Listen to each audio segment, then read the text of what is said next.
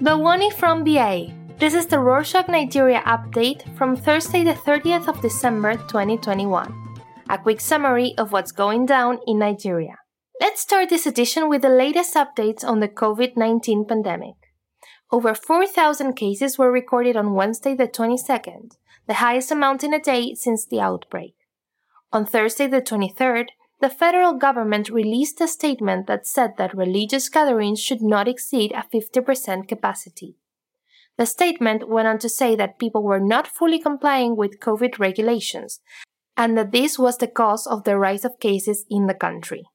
The National Center for Disease Control announced community transmission of the Omicron variant of the virus on Friday the 24th. Garba Shehu, President Buhari's top media spokesperson, and Hani Umar, Permanent Secretary of the State House, tested positive for coronavirus on Saturday the 25th and are in isolation. This has created fears of an outbreak in the State House, as it is not clear if the president has been tested. However, Shehu said he only has mild symptoms as he has been fully vaccinated. The United Arab Emirates, the UAE, banned the entry of travelers from Nigeria and 3 other African countries on Saturday the 25th due to concerns over the Omicron variant. UAE citizens and their first-degree relatives, those on diplomatic missions and golden resident holders, are allowed to return to the UAE from these countries. Only people on official delegations, students on scholarships, and emergency health cases are allowed to travel to these countries from the UAE. On arrival, travelers must present a negative coronavirus test taken no more than 48 hours prior to departure and another test at the airport upon arrival. While some other countries imposed travel bans, others lift them. On Sunday the 26th, Singapore lifted the ban on Nigeria and 9 other African countries. However, passengers that arrive in Singapore that have been in any of these countries in the last 14 days will have to take a coronavirus test no more than 48 hours before departure and another test upon arrival. They will also have to quarantine for 10 days at a dedicated facility, and they will be tested again once the quarantine is over. Now on some corporate news. On Thursday the 23rd, Titan Trust Bank acquired a majority stake in Union Bank in a deal worth 200 billion naira, approximately $500 million. The Union Bank was established in 1917 and is one of the oldest banks in the country, while Titan Trust Bank is the newest bank. The chairman of Titan Trust Bank, Tunde Lemo, said the deal will see Union Bank's leading banking franchise combined with the bank's innovation-led model. On Friday the 24th, the Debt Management Office confirmed that the federal government raised 250 billion naira, about $600 million, from the issue of a 10-year sukuk bond. A sukuk is the Islamic version of conventional bonds. It offers payment from the proceeds of the assets, as interest payments are forbidden in Islamic finance. The money will be used for the construction and maintenance of road infrastructure across the country. On Tuesday the 28th, the Shell Petroleum Development Company appealed the Federal High Court's decision that ordered the company to stop flaring gas in the town of Ughelli, in Delta State, south of Abuja. Ughelli is one of the hosts of the Otoguru gas plant, the biggest gas plant in West Africa. The court stated that the flaring of gas in the city is a violation of the fundamental rights to life, which includes the right to a pollution-free environment. There will be a court hearing on the 20th of January. Also, on Tuesday the 28th, the Securities and Exchange Commission of Nigeria warned citizens not to deal with FinAfrica and Poyoyo Investment, as both companies are operating without any registration. The companies claim to be investment companies that engage in business development in commercial sectors of the economy and pay interest to investors.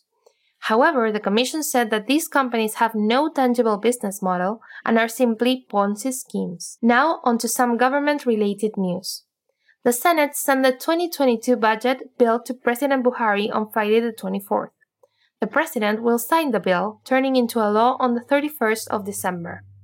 This will make it the 3rd consecutive year and only the 6th time the budget is signed before the end of the year in the country. The signing usually ends up taking place the next year because of tussles with opposition lawmakers, from the national budget to a state budget.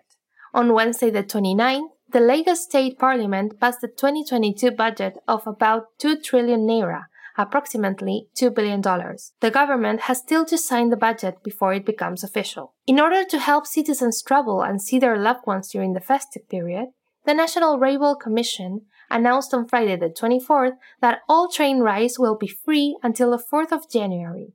Citizens still have to get tickets to board the train, but they can get them at the train stations for free. News for sports fans. Nigeria selected Victor Osimhen, who is recovering from a serious injury, as part of the football team for the African Cup of Nations that starts on the 9th of January. He made himself available for selection on the 21st of December. However, the football team where he is currently playing, Napoli, isn't happy that he will have to interrupt his recovery process.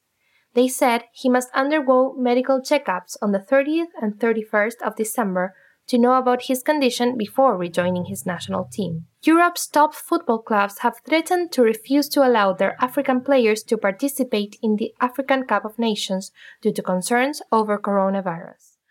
On Wednesday the 29th, just 11 days before the start of the tournament, the National Football Federation appointed José Peseiro as manager of the national team. The team has been coached on an interim basis by technical director Augustin Aguaman, since the former manager was fired.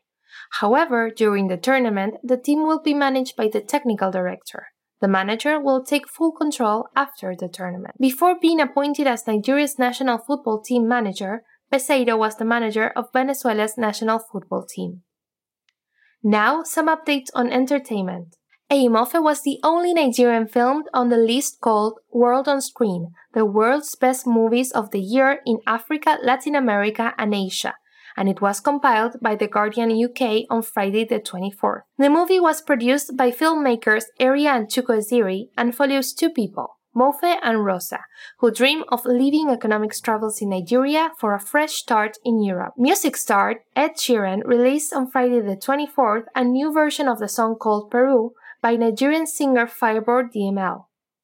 Ed Sheeran sang in Yoruba, a major Nigerian language. The original song was released in July 2021, but Ed Sheeran confirmed his work on a new version in an interview with Elton John on the Rocket Hour on the 15th of December.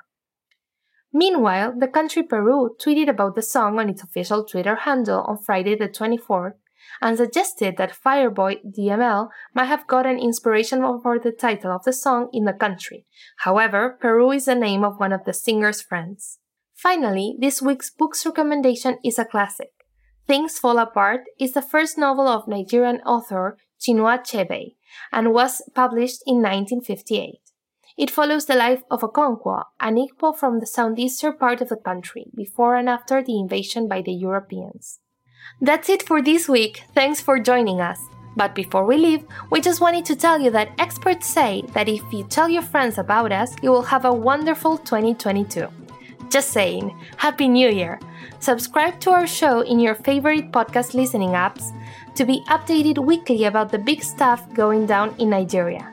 Let us know your thoughts and ideas by emailing us at podcast@rorshok.com. Odabor!